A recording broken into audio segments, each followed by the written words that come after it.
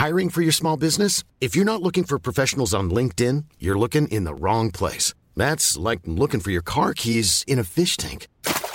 LinkedIn helps you hire professionals you can't find anywhere else, even those who aren't actively searching for a new job but might be open to the perfect role. In a given month, over 70% of LinkedIn users don't even visit other leading job sites. So start looking in the right place. With LinkedIn, you can hire professionals like a professional. Post your free job on linkedin.com/people today. Are you PNLP?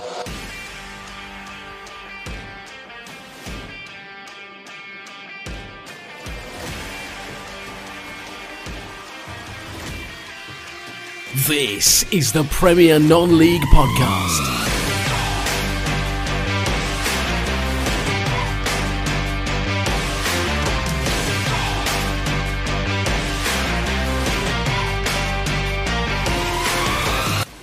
Well, for the first time in God knows how long, all five of us are here for episode 45 of the Premier Non-League Podcast. If you've forgotten our names, it's Pete, Gaz, Trev, Chris and James. How are you all doing, boys? Good, thanks. Good, thanks, mate. Yeah, how good in the room? Nice to have everyone back in the room. When was the last time we had all of us? Can't actually remember. Don't think we have this year, have we? No, not this year. No. Well, did we all have a nice Christmas? All in one room. Happy New Year. Happy New Year. Happy New Year. Happy New Year and all that. Well, God, it's bloody nearly the end of February already and we're still saying that. But how have we been this past couple of weeks? It's nice to be back in the room. I know I get enough stick from it, but I am here for once and I won't be back again for another couple of weeks after. But I thought I'd stop by and make an appearance. Start with you, Trev. That's all right. Well, as you're gobbing off now, we'll ask you how you are. Let's see how you're doing. Yeah, I'm fine, thanks. How's it going? All right. And Pete, me and you fresh from Worthing FC Supporters Association committee meeting. I'm glad I got out there a little bit earlier. Did my nutting, but how are we doing? I'm fine, thank you, James. Yeah, and Gareth, you got decent Wi-Fi tonight, unlike me. Yeah, it's because I'm not in a hotel and I am at home because I'm not tight and I will pay for decent Wi-Fi. Yeah, it's I think I'm good. Mate, I would pay for decent Wi-Fi. Blame BT OpenReach. It says coming by the end of 2023. I was like, bloody hell, about bloody time. 5 years ago, crap internet. Fed up of it. But I'm good. And Chris, Good. Chris up north, how are we doing? Oh, very well, thank you. Very well indeed. Yeah. How's it temperature up here? Because it's a little bit chilly down here. Is it warming up there? 14 degrees today. Well, that's warmer than down here. Yeah, get yourself up here. It's where to be. We would, mate, if we could. But so it's been an eventful couple of weeks for all our teams. We'll start off with South Shields, a draw, which is unusual. You didn't win, and you only scored in sort of towards the end of the game, wasn't it? What was that game like? Was it? Yeah. First half was diabolical. The manager was understandably furious. It was the worst we've played in months. It wasn't just that we didn't actually. I say it played badly. What it was just lazy. We were second best and second to every ball. First ball, second ball, third ball. Matlock wanted it more, so deservedly went a goal behind. And then second half, we improved. Couldn't be any worse. But that means we're unbeaten in 7, 5 wins, 2 draws in 7. So still well clear at the top with games in hand. And if get that stinker out of the way, that 45-minute stinker that we had, it's still where we are. Things are good. Well, yeah, if you win your games in hand. James, while you've not been on the air, we've actually changed the question now to when will South Shields get promoted? Not if. Well, I was going to say they're 2 games in hand. If they win both of them, they'll be 13 points clear over Hyde United as it stands right now. And possibly 12 points over Radcliffe, depending on what they win. So, okay, when will South Shields win? Easter Saturday. Taking a little setback. Easter Saturday, if not before. Easter Saturday. Well, you betting, man? Yeah. But not on Shields. I don't bet on South Shields. No, you never do. You should never bet on your own club, should you? You just never do it. I tend to bet on Charlton losing, so that's normally a guaranteed win for me, to be fair. Charlton Nil's their nickname, isn't it? Yeah, it's always Charlton Nil. You got good to remember that fact, Pete. So what's the league been like at the moment? Like, is it really been sort of dominance? Is it that just pure frustration of those 2 draws? Was it just? Do you think I know games have come thick and fast? Do you think just Do you think they're getting carried away and taking other teams for granted, or do you think it's just a little tiny blip? Tiny blip. There was one game recently at home where I think in the second half we became a little bit arrogant just for 10 minutes. It was too easy. The league, it's much of a muchness in the Northern Premier League. Everybody's workmanlike. Every team is workmanlike, works hard, and has got reasonable players. And every team has one, sometimes two, on the rare occasion, three game changers. Obviously, South Shields have more game changers. It's as simple as that. So the league in general is very much of a muchness. And any one of about 8 clubs could reach the playoffs because they can all beat each other. And South Shields have been the most consistent, so that's not going to change. And I fully expect Shields to get promoted and seal the championship by, if not before, on Easter Saturday. And down the wrong end of the table, you've got Liversedge and Belper Town. They're surely down now. Yeah, we are at Belper on Saturday. I'm looking forward to going. It's my first trip down there. It's on my list of places to visit, so I'm looking forward to that. I can see Mask being relegated. I've watched them recently, and they've got a lot of games to catch up on, and they haven't got, in my view, a lot of quality. And it's going to take some. It's going to take some doing for them to get out of that. I can see them being relegated. Yeah, sadly, or is it just one of those things? Sadly, Would you be big? They're a local club, they're 45 minutes down the road from us on Teesside, so it would be sad. But if you look at the Northern Premier League East Division, there are potentially 1 or 2 Northeast clubs who can make it up this year. So that hopefully that would be like for like. Hopefully, you won't have to worry about that when you're up seeing the Vanarama National North next season. Fingers crossed, everything goes to. Fingers crossed. Fingers crossed, and I can see us doing well in that league as well. So, all good.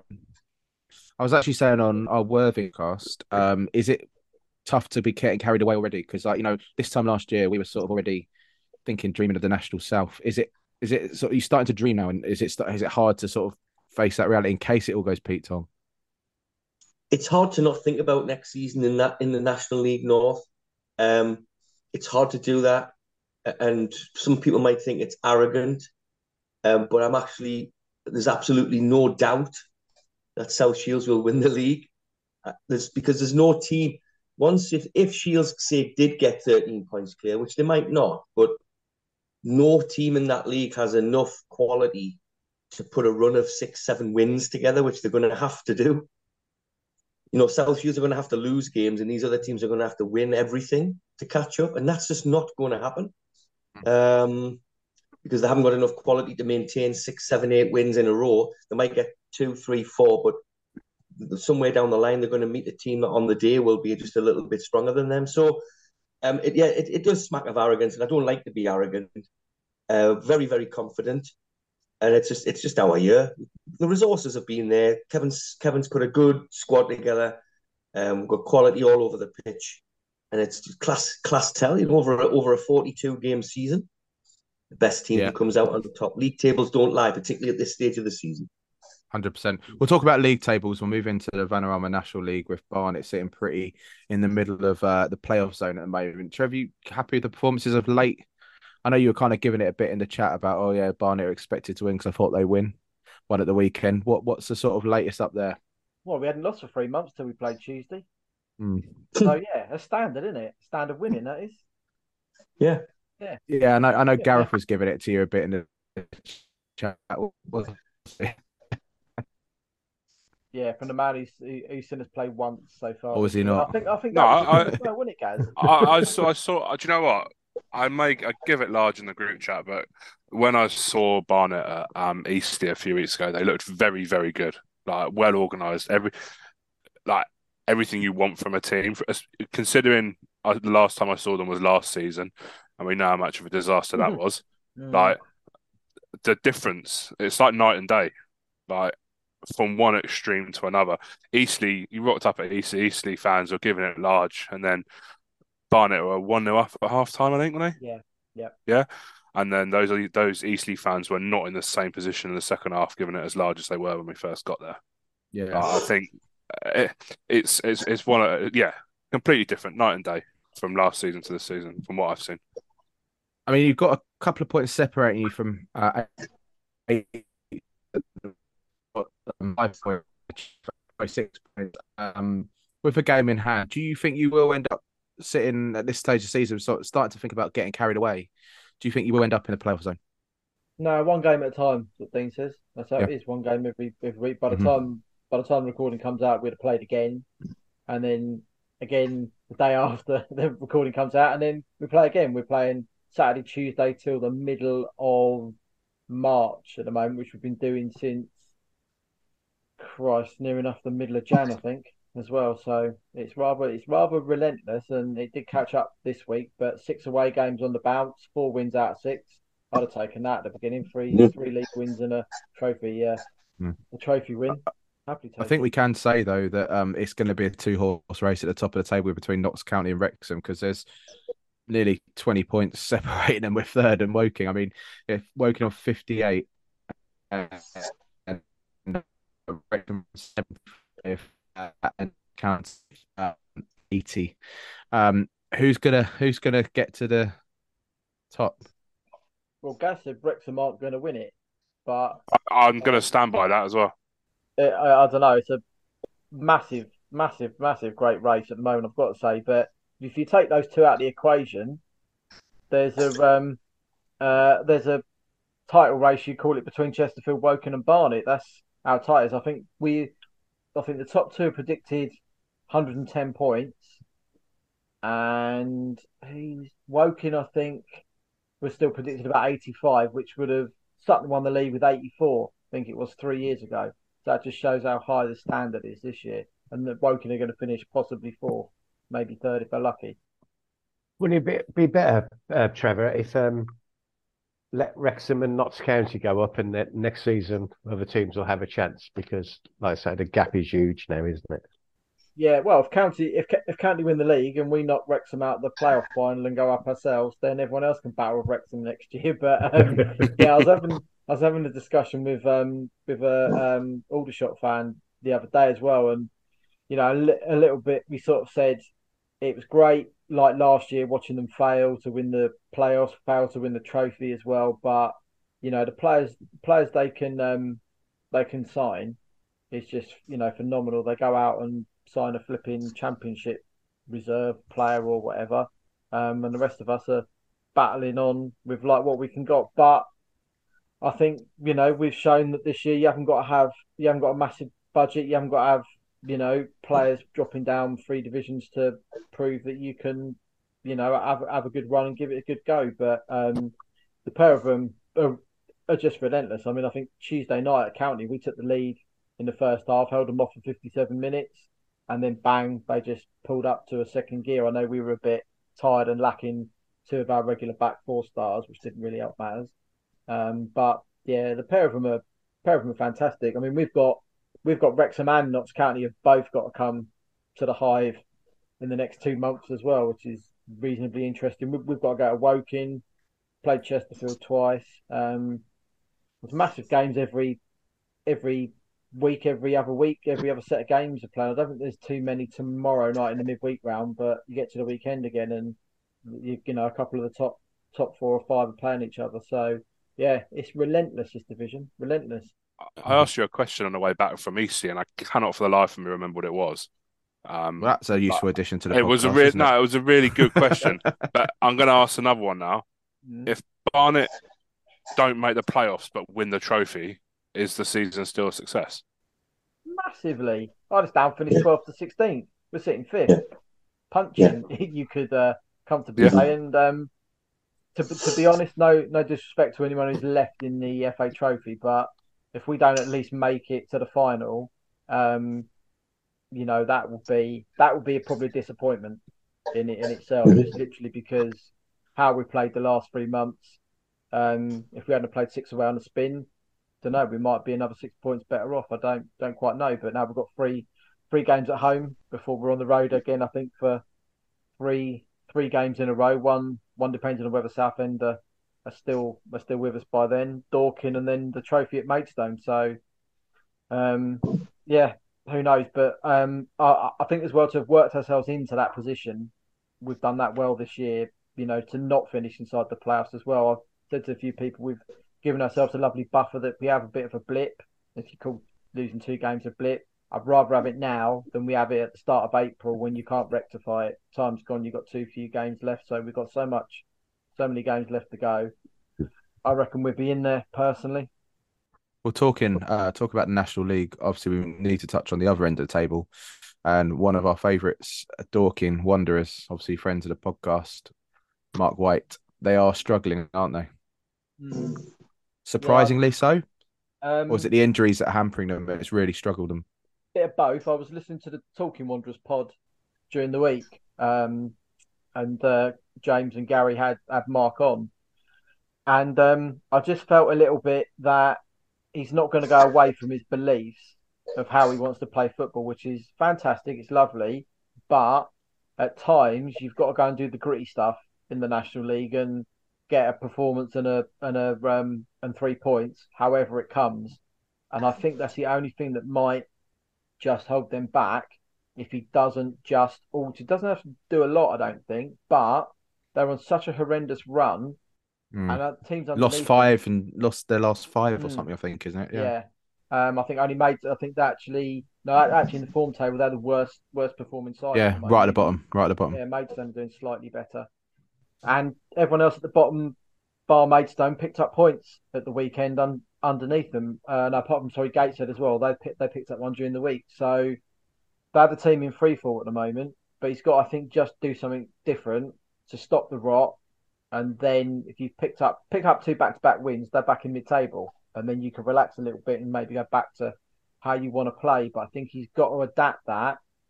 And again, it's different for him because he's used to being at the top end of the table, winning promotions or being solid every year. So, but the National League is the bastard league. It's unforgiving. No, yeah, we know he's a friend of the podcast, and never what he's achieved at Dorking is unbelievable. Over the past 20 years, as we know, if you haven't listened to our summer podcast special, have a listen because it's amazing the story he's taken the club on. But do we think, as a group, that he may have hit his level of management? And do you think maybe the National League's one step too far? Or I mean, it's a very tough thing to ask, and I would never, no disrespect to him, but obviously he is fully involved in the club. But is he hit? James, it's still they're still a part-time club up against big boys who are full-time. So I don't think there's any. So you think there's more we can see from Mark White? Yeah, like if Dorking went full-time, then you'd probably sit here and go yes. But obviously he's up against a lot of full-time clubs. Got a lot of travelling. They've got players who've got day jobs still. So you've got to take all these things into account when you go into a league like the National League, which is one below the proper football league, isn't it? So yeah. Well, we do wish them the best. We obviously don't want to see them going down because they've done so well, and we don't want them in our league, do we, Pete? Because I think the Worthing being promoted is probably one stretch too far for the club at the moment. But we are sitting in 6th at the moment. I think it is in the playoff after losing the last 2 games. 7th now. We've lost 7. We've lost 3. So we're down to 7. So we're clinging on to those playoff places. Obviously, big 6-point against Oxford on Saturday where we just didn't turn up. What are your sort of ratings of the performances over the past couple of weeks? Because it seems to be a bit of a yo-yo. I was saying to some of the guys on Saturday. It seems to be 1 month good, 1 month bad, 1 month good, 1 month bad. Well, it was the Kiss of Death January. Adam got Manager of the Month award, and then it all falls Pete's on. Yeah, if you saw my tweet when it was announced he'd won it, and I put we don't want it, it's cursed, and it proves to be the case. But Saturday was probably the worst performance I've seen for a while. Awful. But we're missing our captain. He's away for a few games. He's on a cruise, apparently. Yeah. Which is it's a huge loss at this stage of the season. To be fair to him, though, Peter, for anyone listening, we've got to say though that Adam, when we spoke to him on the Rebel Yard podcast, Adam Hinchwood lost his dad last year, and this is a delayed trip for Aaron Racine's dad, 60th. So he said, after losing his dad, he couldn't say no to him going away. But as Adam said, right in the middle of the business end of the season, you don't want your captain and best defender going away for 5 games. It's not ideal, but the thing is, Saturday, the last 2 games, I'm going to say, and I never criticise Mr. Hinchelwood, but the team selection at the back has been wrong the last 2 games.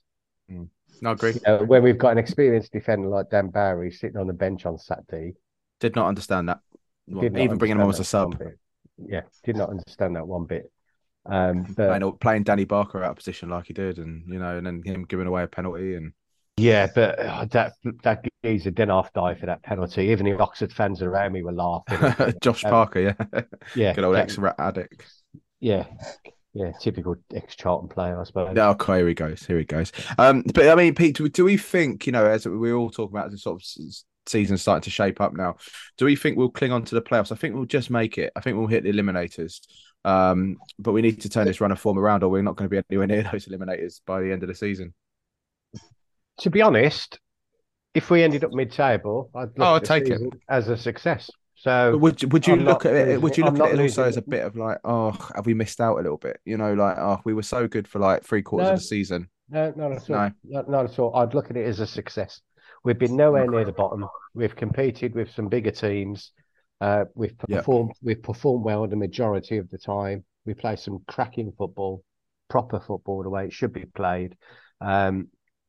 Like I say, it's probably got the team selection wrong the last couple of games, but apart from that, I've got no criticism. Yeah, no. As we said all along, if we were talking this time last year when we were gagging for promotion like Chris is, I'm sure you'd say it as well, Chris. If you could say this time next year, Shields were like six in the playoffs, and you'd be buzzing, wouldn't you? Absolutely. The National League is an unforgiving league. The National League North and South, unforgiving. You're going up and up and up. You're raising the bar every time. You're up against full-time clubs, which is why South Shields have got a head start, of course. You look at the National League North, so many teams are vying for playoff spots. It's ultra competitive. Scarborough are among those. They got promoted last year. They would never have seen themselves in playoff spot this year, given their budget, but they are.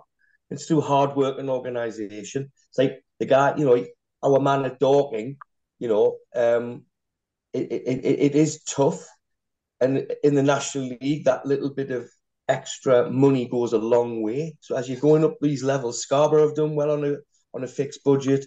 Dorking are trying to do it at the National League on a fixed budget, and it's just that little bit harder. Yeah. And that's the way it is. It's not going to change, particularly when you've heard the news that they'll hopefully maybe looking at 3 up, 3 down.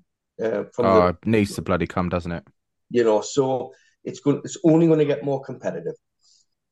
Yeah, no, and I do think just before we wrap up on the National League, I don't know if you guys saw in the papers over the weekend that York City are trying to buy the last shares from Glenn Henderson to try and take the club into Supporters Trust ownership. Obviously, they've been detached from him since the sacking of John Askey in, I think it was October, wasn't it? Earlier in the season when he got them back up to National League. And I know, Chris, you were saying, obviously, from knowing him, from being up north, like it was a disgusting decision, like what he was playing at. Hopefully York City have a future without him, because I know a lot of them seem to be very happy at the prospect of getting him rid from the club. Yeah, it would be good. My only worry is, fan-owned clubs. It becomes committee run. Yeah, sometimes you do need a figurehead, a top dog, as it were, and that's my only fear. Once your club is run then by committee, too many cooks spoil the broth. I don't know, but as long as York City remain in good hands, that's all that counts. A good club with a good fan base, a rich history. You just want them to continue. You don't want them to end up, like a Southend, like a Scunthorpe, like an Oldham. So as long as the club is healthy, that's all that counts. Yeah, and that's all that matters, and that's all we care for. Very much. Planning for your next trip? Elevate your travel style with Quince. Quince has all the jet-setting essentials you'll want for your next getaway, like European linen, premium luggage options, buttery soft Italian leather bags, and so much more. And it's all priced at 50 to 80% less than similar brands. Plus, Quince only works with factories that use safe and ethical manufacturing practices. Pack your bags with high-quality essentials you'll be wearing for vacations to come with Quince. Go to quince.com/trip for free shipping and 365-day returns. Hey there, it's Michelle Norris. I'm host of a podcast called Your Mama's Kitchen. When I travel, I'm usually looking for a way to find a taste of home when I'm not at home. And one of the things I love to do when I am at home is entertain. And Airbnb allows me to do that. When I was in California recently, I rented a house that had a great kitchen. And when we were sitting around the table, we were all thinking, we're in someone else's house. Someone could be in all of our homes as well. If you have a home, but you're not always at home, you have an Airbnb. Your home might be worth more than you think. Find out how much at airbnb.com/host. Well, I think we do like talking about our own clubs and talking about ourselves sometimes, and I think we're gonna have the opportunity to do that again in March, aren't we, lads? What could I possibly be talking about? Does someone want to give one of the listeners a clue? We're going live. Live and loud, and as I remember beginning of the season, some of you might be aware that we sponsored one of the players at Horsham FC. We took sponsorship. It didn't work out very well because he left the club a few weeks later, but we are sponsoring again, and all that came about with Johnny, as you know, our old contributor to the podcast. He's been a commercial director, so we've got some sort of relationship with the club and such, and with being a commercial sponsor this season, they wanted us to do an event with them, and it's taken a few months planning, hasn't it, Trev, and a few emails back and forth. We were hoping to do it in January, but we've actually got a live panel at Horsham Football Club coming up in March. So Trev, any more details from you? Have you got the date to hand? Yeah, for the listeners? Monday the 27th of March at 7:30 will be at the Camping World Stadium at Horsham. We're hoping we'll be able to have a live audience as well with us, within the region of 60 to 80 people, and more details will follow later. Hopefully by the time the pod comes out on Friday, with how you can actually get hold of your tickets, but you'll find out all the details via our Twitter channel at PNLP. We start at 7:30, and we'll obviously have a little script of how we're going to run it and invite some questions from those on the floor as well. And we're also forgetting, Trev, we've got a lovely few guests lined up, a little panel, which will be by the time you listen to this podcast, if you check your Twitter after this podcast is released 3:00 on Friday, you'll see who our final guest is. But a very exciting panel so far. We've got Horsham manager Dom De Paula. It'd be a bit rude to turn up to his stadium without inviting a Horsham gaffer along, wouldn't it? I think we would have had words. Pete and I have pulled a few strings and got Worthing's manager Adam Hinchelwood. Trev, who have we got from Broadbridge Heath? Chris Simmons. So we've got cover from step 5 all the way up to step 2. And if you find out tonight, we may or may not have someone to step from step 1. I wonder who that could be, boys. I wonder who that. I wonder. I've got plenty of contacts. Could be Yeah. anyone. I mean, Could be anyone. I mean, no, you haven't got contact, Trev. What have you got? Friends. Got lots of friends. But you may or may not be surprised. Let's just say if you do listen to our podcast regularly, you probably won't be surprised. But it's a brilliant guest to finalise the final management panel. We kind of call it the Southeast Football Panel. It's going to be a good little time to chat about the football. They play at different levels, you know, the expectations of the clubs, and just see where they are. Because I'd say all clubs that are coming along are sort of at different stages in their sort of non-league career. With Broadbridge Heath with their new stadium, obviously when they built the new development over in Horsham, they got a brand new stadium. And Trev, you went there a couple of weeks ago, didn't you?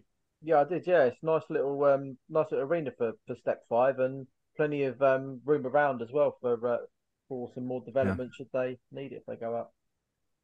And as we can say, the host of our venue, Horsham FC, have just installed a new scoreboard, new seating, new stands. So obviously they're pushing for promotion into the National League South. You know, they're getting their ground ready. A nice little facility. Pete, we went there last year or the year before when we saw Paul Merson there. That was a really good little venue for that, wasn't it? Yeah. Nice little venue, the Camping World Community Stadium or whatever it's called. Good burger as well at Horsham. Yeah, very good. And they seem to have all their food and drink very well. You know, it's very well rated up there. So it's very good. So come along, have a few pints. Chris may or may not make an appearance. I guess he's still waiting. He's still waiting on seeing. Is that a no? He's not going to be able to, or is he still not sure? It depends on work commitments and a few other things, finance as well, of course. But of course, if I can be there, I will. If I can be there, I will. It'd be great. Because obviously we did our live, the Mariners podcast live. Yeah. You know, it was a great event. We thoroughly enjoyed it. Different dimension, different dynamic. So it promises to be a fantastic evening, and I'd love to be there. So if I can get there, I will. What was that, Trev? Did you say? I said, can you not Fly swing me him to a Gary. flight or something? Yeah, I can. Yeah, I've already said that in the group. Yeah. If we could get him at the flight at a decent price, we'd get him down here. But I think it's a first for all of us. Chris, you've done live before. We've never hosted things. Trev, you've done live videos on the internet, but have a live audience in front of that. It's going to be a new sort of realm for the podcast, a very exciting one as well. There might be some odd giveaways, and we're hoping to raise a sort of little charity donation because it is free entry. Please remember that it is free entry. We'd love to see as many of you down there as possible. Support Horsham, buy some beers, possibly if there's any food available, buy some food, and come and see it at Stadium if you haven't been to it before, and support us as a podcast. We get tweets each week that we all share about in our little WhatsApp group that we love, don't we, guys? It's so nice to get a little comment saying, "Oh, we love the podcast." We got our regular listeners, and I appreciate some of you from all over the country. But make a weekend of it, or no, it's not a weekend. Well, yeah, you could make a weekend. It'd be a long weekend, wouldn't it? It could be a long weekend. Come for a Horsham game or a Worthing game on Saturday, or any other local Sussex derby if you're coming from afar, and go home Tuesday. Cheap hotel. I know money's a bit tight at the moment, but we'd love to see you down there. So, once you get this, do tweet your support and share, tell your friends, bring some people along that may never have belonged. We're just 5 regular lads that like a bit of non-league football, a bit of chat, and we're going to be having a few special guests there. So, guys, I'm really looking forward to it. Are you? Yeah, I mean, it'd be a chance for people to see how unprofessional things are when things get cut out of this, isn't it? So, but to be honest, at least I won't have an internet problems there, will I? No, that's true. Yeah, we won't have live. But if you can't make it, we will be putting it out as our usual regular podcast. So it will be out that week. But come and see it live. Come and meet us, guys. I heard Pete's desperate to have someone to ask for his autograph because as Worthing's main commentator, he hasn't had that yet. Or have you, Pete? I've heard that box was ticked donkeys ago, mate. Someone's asked for your autograph. Yeah, got me to sign the programme. Who did that? You never told. I'm surprised you didn't gloat about that, and I'm surprised we're not still hearing about that. When was that? No, it was ages ago. 1974. Can you? Do you remember the old McDonald's Alan Shearer advert? Do you think that's how Pete thought his autograph was like? Ridiculously oversized Shearer autograph with that old McDonald's autograph. Is that what it was like, Pete? Did you do your signature, or did you do an over the top, like think you're a celebrity? No, I just done my normal squiggle. But yeah, it was only a lad, a teenage. Someone signed him up for a dodgy credit card or some porn account or something. Sign on the dotted line. The Rebel. Shut up, James. There was the Rebel Yell advert in the program, and he said, "Oh, can you sign this for me?" And I was a bit embarrassed, but I was like, "Yeah, of course." I cannot believe we haven't heard that, but where you go, Pete. So you're practicing. So I was Trev, Gaz, and Chris, we've got to catch up with Pete, haven't we? So if you are coming along, why don't you ask for autographs and just don't ask Pete? I have signed autographs. I have signed autographs before, but it was a different thing. But I have signed autographs. Do you want to divulge? Is that when you were in? Is that when you're Magic Mike? Yes, yeah. It's when he was a porn star. No. Behave yourself, Peter.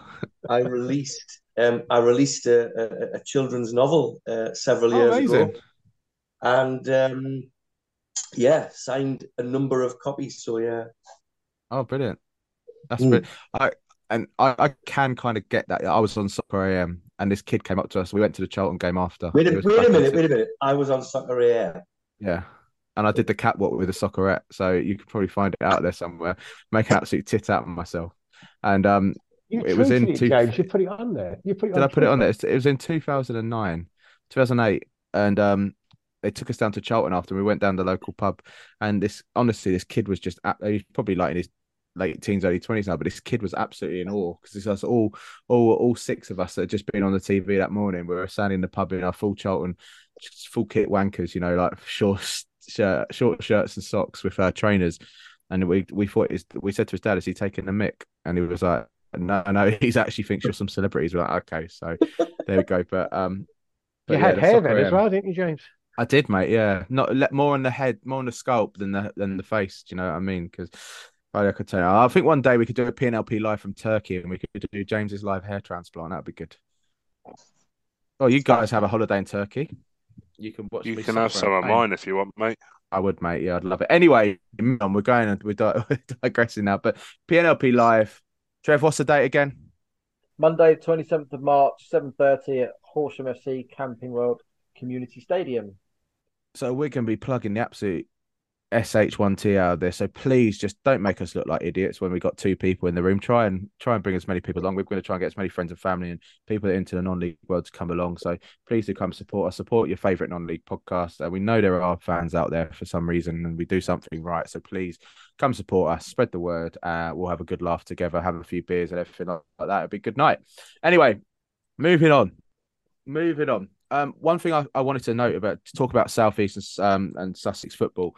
Littlehampton Town stood up to big bad boys Brighton this week, didn't they?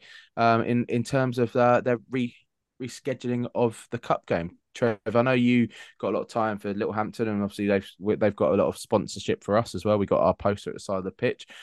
About time they stuck up against the big boys. I don't know if you heard about this, Chris. No, don't know anything about it. Oh, you don't read my blogs? It's shocking. Absolutely. Well, shocking. Trev, you've written a blog about it. Why don't you give a little explanation of what happened? Yeah, basically the two sides drew each other. I believe as well, actually, Littlehampton were drawn as the away side, but obviously sides don't go and play at Brighton's training ground development centre, so they all host the tie even if they're drawn as the away side. So they were due to play. Normally, Littlehampton's midweek night is a Tuesday. Sussex FA asked them to play on Wednesday, so Littlehampton said, "Yeah, okay, we'll reluctantly do that." Brighton then went, "Nah, we don't want to play on the Wednesday because we've got a under-21 or an under-18 game, Premier League game on the Monday." Although in the previous round they played on the Monday and then went to Burgess Hill in the last round of the Sussex Senior Cup and played on the Wednesday, so they can do it. Sussex FA then went back to Littlehampton and said, it's going to be Thursday. And Littlehampton went, "Well, hang on. We've then got less than 48 hours before we travel to Ashford on the Saturday. But Premier League side with access to that many players can't play two games in 48 hours, but they could in the previous round." So the Sussex FA's response was, "Can't you just move the game against Ashford to the Sunday? Like it's just like clicking your fingers and away you do it." So Littlehampton appealed late last week. An independent panel upheld their appeal. And the game's on Wednesday, so 2 days obviously after the pod comes out. So 1-0 to Littlehampton before kickoff. Very good. But is it again like why are the Sussex? Are they pandering to them because the final's at their stadium? Is that why? Of course it is. Of course it is. There's no other. It's just a load of joke. It's an absolute joke. Look what happened with Worthing and Lewis in the previous round. Okay, it's not as much, but Lewis decided because they didn't have enough players, which they could have played their youth. But then the Sussex FA allowed it. I mean, what sort of game would you imagine turning around in? Actually, we've got too many players out injured, despite the fact we've got a youth team to play. We can't fulfil this fixture. That wouldn't be allowed. So why did the Sussex? They seem to be, put it politely, a bunch of melts. It's the county cups are contentious thing these days, and I did a blog on it a while ago about whether there's still a place for it, which I think there is, but it needs a bit of reform to it because a lot of counties don't have the final at the most senior ground ever. When I was growing up in Kent, the final was always at Gillingham at Priestfield Stadium, and when you look at the likes of a lot of players in these clubs, it doesn't matter whether it's Worthing at step 2 or it's Littlehampton at step 4 getting through. A lot of these players are not going to play in a stadium that size, possibly again because of their age or their ability is not going to be a professional footballer. So to not be able to do that, they're back at Gillingham now, aren't they? Sorry, haven't they announced they're back at Gillingham now? Yeah, for the I first believe time the in Kent years? one's gone back to Gillingham. But I was doing a piece for Eversley in California earlier in the year, who were playing the Hampshire Senior Cup, and I had to do a bit of research to have a look at it, and actually astounded me that you've got both Southampton and Portsmouth in the same county. And neither were hosting the final for the last, I think, 4 or 5 years. The final. Who was it? Eastleigh. Yeah, last year was at Eastleigh. That's right. Yeah. Wasn't the Middlesex Trev, one would you- in having them Yeah, Hampton and Richmond as we well? played at Hampton and Richmond Borough last year in the final and beat. Should have been at Brentford. Brentford, shouldn't it? Should it be at Brentford? Theoretically. Yeah. But this brings a thing. I know, Pete. I know a few of the Worthing fans have spoken about it. Would you say that with the crowds that's going to attract? Last year we were more Worthing and Brighton at the Amex for the final. Obviously, Brighton beat Worthing, the Sussex Senior Cup final. Some have said, wouldn't it be better to have it at a ground like Crawley, which is the highest the second highest team in Sussex, in theory, and have it a smaller ground with a better atmosphere. Because I know a lot of people would like that. The same as Brentford in the sort of Middlesex one. Wouldn't it be better to have it a smaller ground than a Premier League ground where it's going to be majority of empty seats like there was at the Amex? And Crawley, you could create a bigger atmosphere with sort of the less fans and obviously smaller capacity. Have you ever been to Crawley? Yes, I have a couple of times, mate. Well, you know why they don't have it there then. But you're talking. Yeah, but think about it. You've got the Amex, which is pretty much 9/10 empty. Yeah, but then you got the infrastructure. I know it's an amazing achievement for the fans. So you got the infrastructure. You say the infrastructure. Did you hear anyone that went to Sussex Inn? You went to Sussex Inn Cup, didn't you, last year? No, I didn't. The amount of last time, year, yeah, it was awful. Like the queues to get in, and it was absolutely diabolical. Okay. But in terms of parking and everything else, there's no parking at Crawley. From what I but the Amex parking wasn't brilliant last year either. They haven't got parking. There's not much. Okay, so look, I didn't go last year, so I can't do that. But I don't know. It's just for the sort of the teams and the sort of, obviously in Sussex it's very prestigious, and like for teams like Worthing, Bognor, Lewis, Brighton, if they win it, I'm sure they don't care as much as it would be like someone like Worthing or Bognor or Lewis winning, or Littlehampton from that fact. But do you see what I mean? Like this leads on to one of the points I want to say about one thing I think is lacking is a non-league National League Cup trophy. Over the 3 divisions. Would there be a place for that, or has there been something like that before, Trev? Yeah, there has. Yeah, quite a few years ago. And did it just not work? Because I think it would be brilliant. Too many games. Yeah. And again, now you've got 46 games in the National League top division on top of the FA Trophy. I mean, a lot of clubs get criticised for not treating the FA Trophy with great respect, and we've put a full strength team out as strong as we can in every round we've played so far, because it's a competition that you should be aiming to win, not throw away just because you want promotion to the Football League. And add another cup in is too much. My own thought is I don't see why they don't move the early rounds of the competition to the last week or two of pre-season, and actually have them as you've got meaningful games in that last week before you kick off your league game. Good point. And then you shunt everything all the way through as well. And again, that final should be at the most prestigious grounds you've got. And again, something the regulator could be worth them having a look into and saying, look, they don't care who you are, you're Manchester United or you're Brighton or you're Crawley Town. You host that final. You're the Premier Club. Actually throw something back. And I don't agree that obviously they don't throw enough back in terms of money and support. Something I saw the other day. If they actually properly disclose, which they should do, how much money they put back in, it is a fantastic amount. But football's for everybody. It's not just the 20 Premier League clubs making money. Everyone needs to benefit from it. Yeah, my experience of the Durham Challenge Cup, which is what South Shield's playing, we've reached 2 finals in my time. Where is the final, Chris? Could I just ask you there? Stadium of Light. Although it's the best one. I went to the game at the Stadium of Light, which we lost because we had to play the academy team because we had a playoff the following day. Yeah, I remember that. And the one we won in 2017 was at Hartlepool United, which actually between the two, I thought was better because the atmosphere was great. We more or less filled a full stand, both standing and seated, and it was a great night.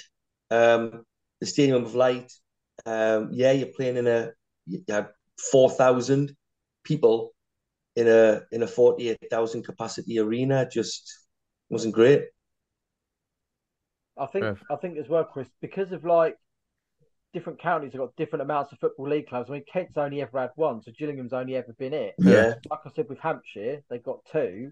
But with the Kent one, with them not playing at Gillingham, though, it just went to the highest placed team that was of the 2 competing in the final. So if it was... Charlton are in the Kent one now as well, I think, aren't they? I think they've entered it this They year. have been. They haven't entered it this year, but I think they have been in the past. So why have they not played at the Valley? Who else? There's somebody else who played in the Kent Palace? as well. No, Palace was Surrey. Millwall did a few years ago. But again, I'm not. See, I mean, again, you can pay a fee not to play in the cup as well, which Crawley have done for the last 2 years. But like, so say for example in Kent with the Gillingham saga, though, imagine it was Folkestone and Margate in the final, I know they're both at the same level, but it's then like a league game. You're not going anywhere. Even Dartford, Folkestone, you're only going to Dartford. No disrespect to Dartford, because Prince's Park is not a bad stadium for their level, but there's no prestige. No. Yeah. Well, Chris, going back to my thing that you said, like, would you agree with what I said then? Would you, if you're in Sussex, would you prefer to see it at somewhere like Crawley's ground, which is a lot smaller than the Amex? You're saying from your experience from Sunderland to the Hartlepool ground, still a nice stadium, Hartlepool. Yeah, I know, guys, you said, Crawley is not the nicest of grounds. It needs a bit of infrastructure, but in terms of sort of the clubs around Sussex, it's probably the nicest ground besides the Amex. Do you know what I mean? It's a tough one. It's a tough one because players will always say they would love to play at the most prestigious stadium. The players get that experience of playing in a stadium. So it's a tough one. I do think it should be played at the highest possible caliber of ground. But there's lots to talk about when you consider fans, players, everything else. From a spectator's point of view, I enjoyed the Hartlepool experience more than the Sunderland. Not because of the result, purely because of the atmosphere that was created. But that's as a supporter. Players will definitely want to play in the big stadium. Well, Pete wants the Amex because he doesn't get his prawn sandwiches at Crawley. I don't think they'll just give him some crypto coin or something, wouldn't they? Instead, just here's a bit of Bitcoin. Go and buy yourself something. Saying that though, Pete, I don't know if you noticed on it. Very interesting. Oxford City on Saturday, they accepted Bitcoin as payment. Really? Wow. Yeah, Bitcoin's on the back of their shirts as well. So they obviously must have some offices in Oxford. But a Bitcoin's like £20,000. Yeah. So I wouldn't even pay £2 for that burger we had. Could have bought for free, and I had to queue for 45 minutes for a bloody burger. Give them 2 Bitcoins, you could have bought the stadium. Yeah. Gaz, I know you mentioned in our group earlier about the about bringing up the body cams this weekend. Do you want to go into a little bit more detail? I think there's been lots said about referees over the last few weeks. I think there was a well-known ex-professional calling out Graham Potter for not getting angry at officials when they make a decision, and he came out and justified himself, and then got some abuse because he wouldn't get angry at an official. But over the weekend, I think it's the North Riding FA trialled 100 referees with body cams. With a look at, by the end of the season, I think rolling it out over another 3 local FA authorities, and then by the end of next year, I think trying to roll it out over the course over the whole of the UK. And honestly, like, everyone has something to say about referees, but I think Trev said it a few times. Without them, there'd be no game. Like, without a referee, there isn't the football that we all go and watch on a weekend. And a good friend of mine and Trev's is looking at becoming a referee. And fair play to anyone that he officiated, because he's one of the most sarcastic people I've ever met. So he'll have a great bit of fun with that. But I mean, it says a lot that I think it was last season, early this season, I praised a referee. This year, wasn't it? Early this year. Was it earlier this year? I can't remember when it was. And that referee actually DM'd me on Twitter and said, "Thank you. It's not very often we get praise." And it's one of those things. So I don't know what everyone else thinks about it, but I think it's good that the FA are starting to take notice of the abuse. Yeah. It's not. Yeah. Go on. Right. I don't agree with people abusing a referee, but the referees, in light of their decisions, sometimes bring it on themselves. You with me? Whilst I agree, do you not, in your day-to-day life, make rash decisions that you may have to make instantly, and then go, actually, afterwards, and maybe I did get that wrong? The referees themselves, I don't think they're allowed to come out afterwards and justify any decision. So they just have to submit their report and get on with it, from my understanding. But if a referee admits they've done something wrong, then good on them. But I don't think they're allowed to, from my understanding. My view is that it's good on the FA to bring this in, but it's incumbent on the FA as the overall manager of our game in this country to ensure that the officials are of the appropriate standard. Now, football clubs pay a lot of money to play their games in terms of league fees, etc., etc. They pay the officials' fees. They're paying for a product, so you want a little bit of value for money on your product. Now, my view is that most of the time referees make a bad decision. It's purely through a lack of football awareness and football game knowledge, not because they're just rubbish. It's just because they didn't read a situation like a footballer would. And to me, it's incumbent on the FA to make sure that more players from the top level, when they decide to hang up their boots, should be given every opportunity to become a referee. Like they've done it in cricket. They've fast-tracked umpires in cricket who are now international elite level panel umpires from England who are the best in the world. And it's incumbent on the FA to do the same, because most of the time, the decisions that are made are purely through a lack of awareness of the game situation. Not because, I mean, there's the odd one which is basically cheating, but that's a different subject altogether. But the standard of officiating has gone down from the top to the bottom. And it's because a lot of these referees now are not ex-players. They're refereeing because they can't get a game of football. They're not very good at football. So they're refereeing instead to stay involved, which is great. I'm all for it. But at the same time, their shortcomings as players is going to be found out as shortcomings as an official. That's just my take on it. Do you think that the rules of the game have become such that it's almost impossible now to like what deems a handball, for example? Like, is it anything? But that's not their fault, is it? That's what I'm saying. The lawmakers. I mean, what I was going to say was I swing a bit both ways on this because. Do you? Oh, hello.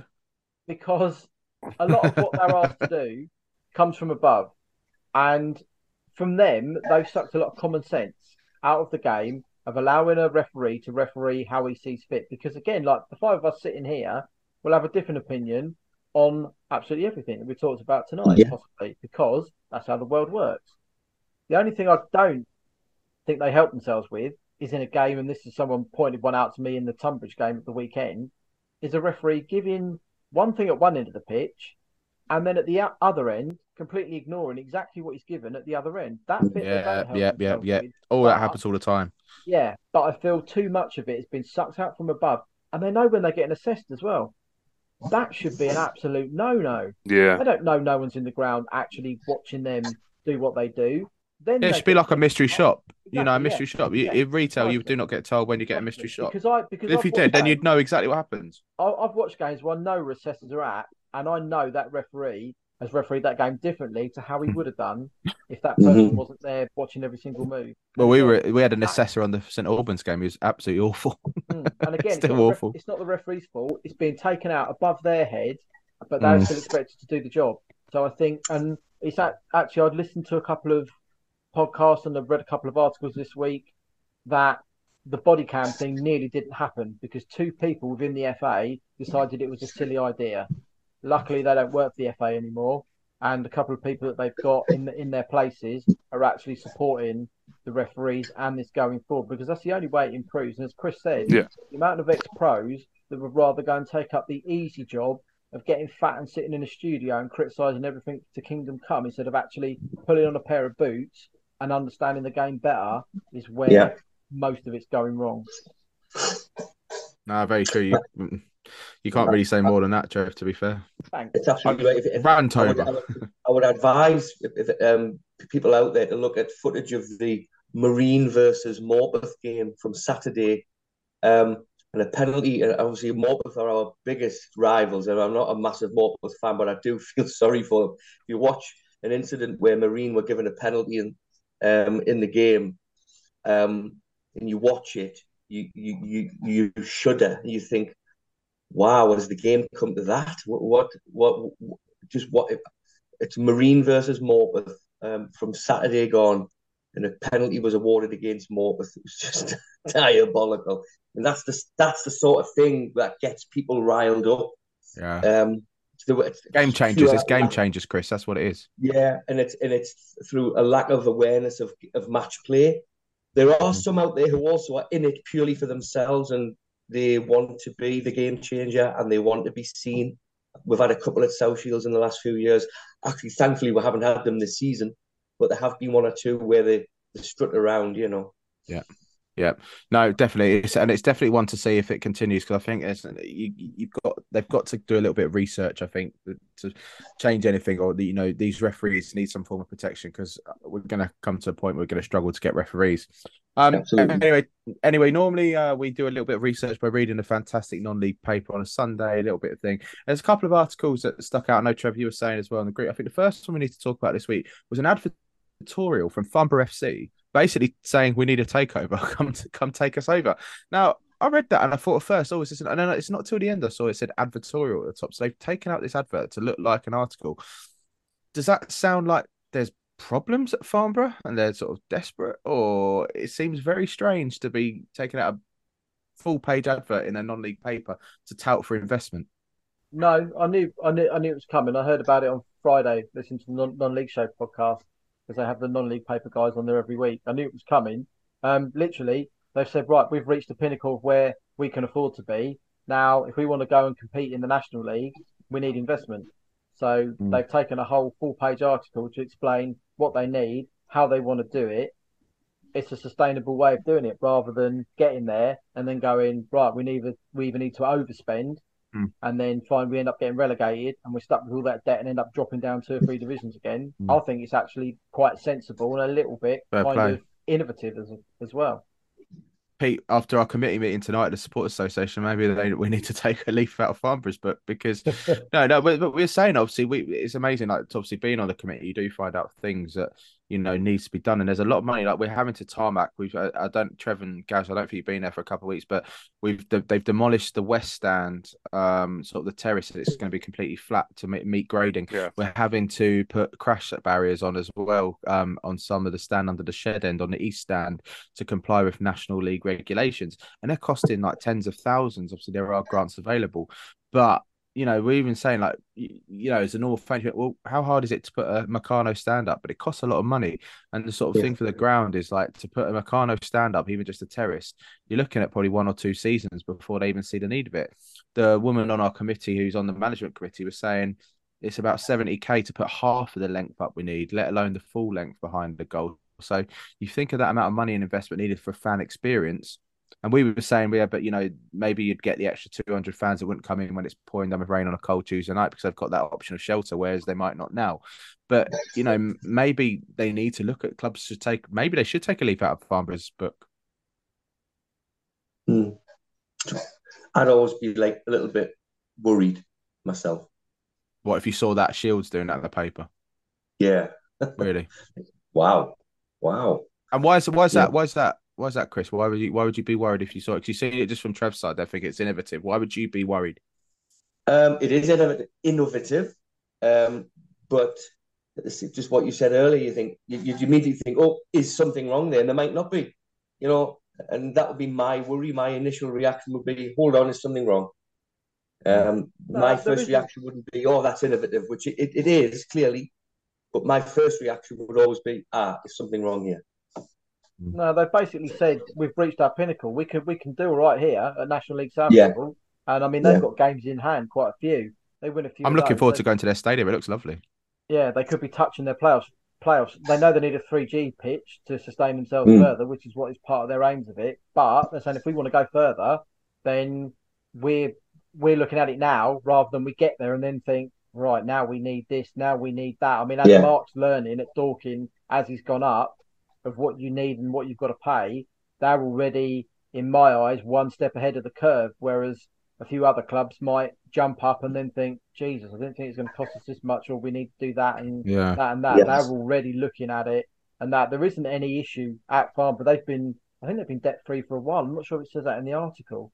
So they're well run, they're well supported, but they've got to the point where the people there can't take it any further without investing a bit more, and that's going to, and again, to get the 3G pitch in changes the ball game again, and fair play to them. I think it's a fantastic idea to do. I think a story we need to keep an eye on, keep an eye very on them in the much so. forthcoming weeks, because if obviously it's come out first time this week, you can find them taken over by the end of the season. You know, I know one of our committee members saying tonight there's a local business that he reckons would sponsor us, you know, for a stand or something if he was approached, but he's seemed like quite stubborn and he won't approach them. Like, he wants people to approach them. So, you know, it's one of those things. There are probably people out there that will spend money on football clubs, but some are stubborn and think, well, we shouldn't go touting for it. They need to come to us. So it's going to be an interesting thing to see. One of the other things I did notice was Mark Harris. I know the NPL chairman, one of Chris's favourites, had an interesting topic about fan disorder. Now, this quite links into what I was going to say. Last Saturday, we played St Albans at home, and one of the idiot little kids behind the goal chucked a bottle of something at the keeper just before the end. He was time wasting, but it missed him by centimetres. The referee noted it down. We will have a fine. So we sold one of our players. Any of that money is going to go, it's probably going to go on this fine. 4 figures, our chairman reckoned for that. Nothing's come out yet, but he's got a point, hasn't he? It's starting to disorder. And he said, now tell me if I agree with him completely. Tell me if you think I'm wrong. Lower ticket prices for non-league has got unintended consequences of attracting idiots that maybe can't afford to go and support their local team, like in the Premier League or the Football League, but they come to non-league and cause trouble with all their little mates after watching too many Danny Dyer films on the Friday night. Yeah, there's a bit of kudos, a bit of credence in that. We had that, you know, he's probably wrote that article after what's happened at Guiseley this season, which we spoke about previously. And again, it's just a group of 40, 50 Stone Island wearing Danny Dyer fans who... Nothing getting a badge in, Chris. They're just wannabes, you know, they're 16, 17, some of them. And some of these people do have banning orders from Premier League and Football League clubs. And of course, because non-league clubs don't have the infrastructure to have CCTV, etc., and the banning orders don't mean anything at non-league level. You just get in the ground. So it's like you say, it's not just the price. It's the fact that some of these have got banning orders from Football League and Premier League grounds where the cameras stop them, but they can't be stopped at non-league level. We had the issue with Dover, who came and visit us at the beginning of the season. First time in a long time we've ever seen crowd trouble at Worthing, because sadly the Dover didn't inform us of people that were banned who were banned from their own ground. But that's another story for another day. It does need to be brought to our attention, because, you know, just idiots are ruining it and costing clubs money. Where, as you say, we just talked about how much it is to go and sustain yourself in these leagues, let alone have to do that and pay out fines and stuff like that because of some stupid behaviour. But that leads me to think, like, I did speak to chairman after. We employ security teams, and they're standing having a mothers' meeting in the corner. Why are they not positioned where they know the sort of noisier part of the ground is where we were standing, where the bottle came from? They should be standing in and amongst that area, not at the corner of the pitch watching a game of football, being paid for it. And I said that to him, and he agreed. He said they're getting paid to watch a football game, and they need to be watching the fans rather than the game. And it frustrates me, because they're getting a decent, as a bouncer, as a security staff, you do get paid well. But why are they not doing anything and then costing us the money? The security guard didn't make that little kid throw that bottle, though, did he? No, but when if the security guards have been in and amongst the fans, oh yeah, I get that. They would have known who exactly what it was, because they don't know who it was. I get that person could be banned. Right. But no one. It's that kid was going to throw that, whether that bouncer was there or not. Let's be honest. 100%. But then at least we might have a bit of accountability for who did it. Do you know what I mean? Yeah. They shouldn't be. Can't say they sort of should be standing at the side just watching the game in a crowd of 4 at the corner. I mean, that's something that a club manager should be looking at. Troubles are fortunately always going to be around. Anyway, guys, it has been a pleasure this week. Another great little week. Just a little bit of a shout out for Brian Lee passing away, the former National League chairman. Very sad news this week. A lot of rest in peace to him. As we've said, PNLP live Monday the 27th of March at Horsham FC 19:30. Please follow us on our socials at the PNLP. Find out who our guests are going to be this week, and we look forward to seeing you again soon, guys. That's it from me. Anything from you? No. Just Tony Lee passed away, another management legend in the Northeast. Thoughts with his family. Tony Lee, manager of Whitby, Billingham Synthonia, Gateshead, and many, many more. Spennymoor, you name it. An absolute legend. So sad to see him pass away last week. Another rest in peace. On that note, on that bombshell, very sad bombshell, stay safe, guys. Be seeing you.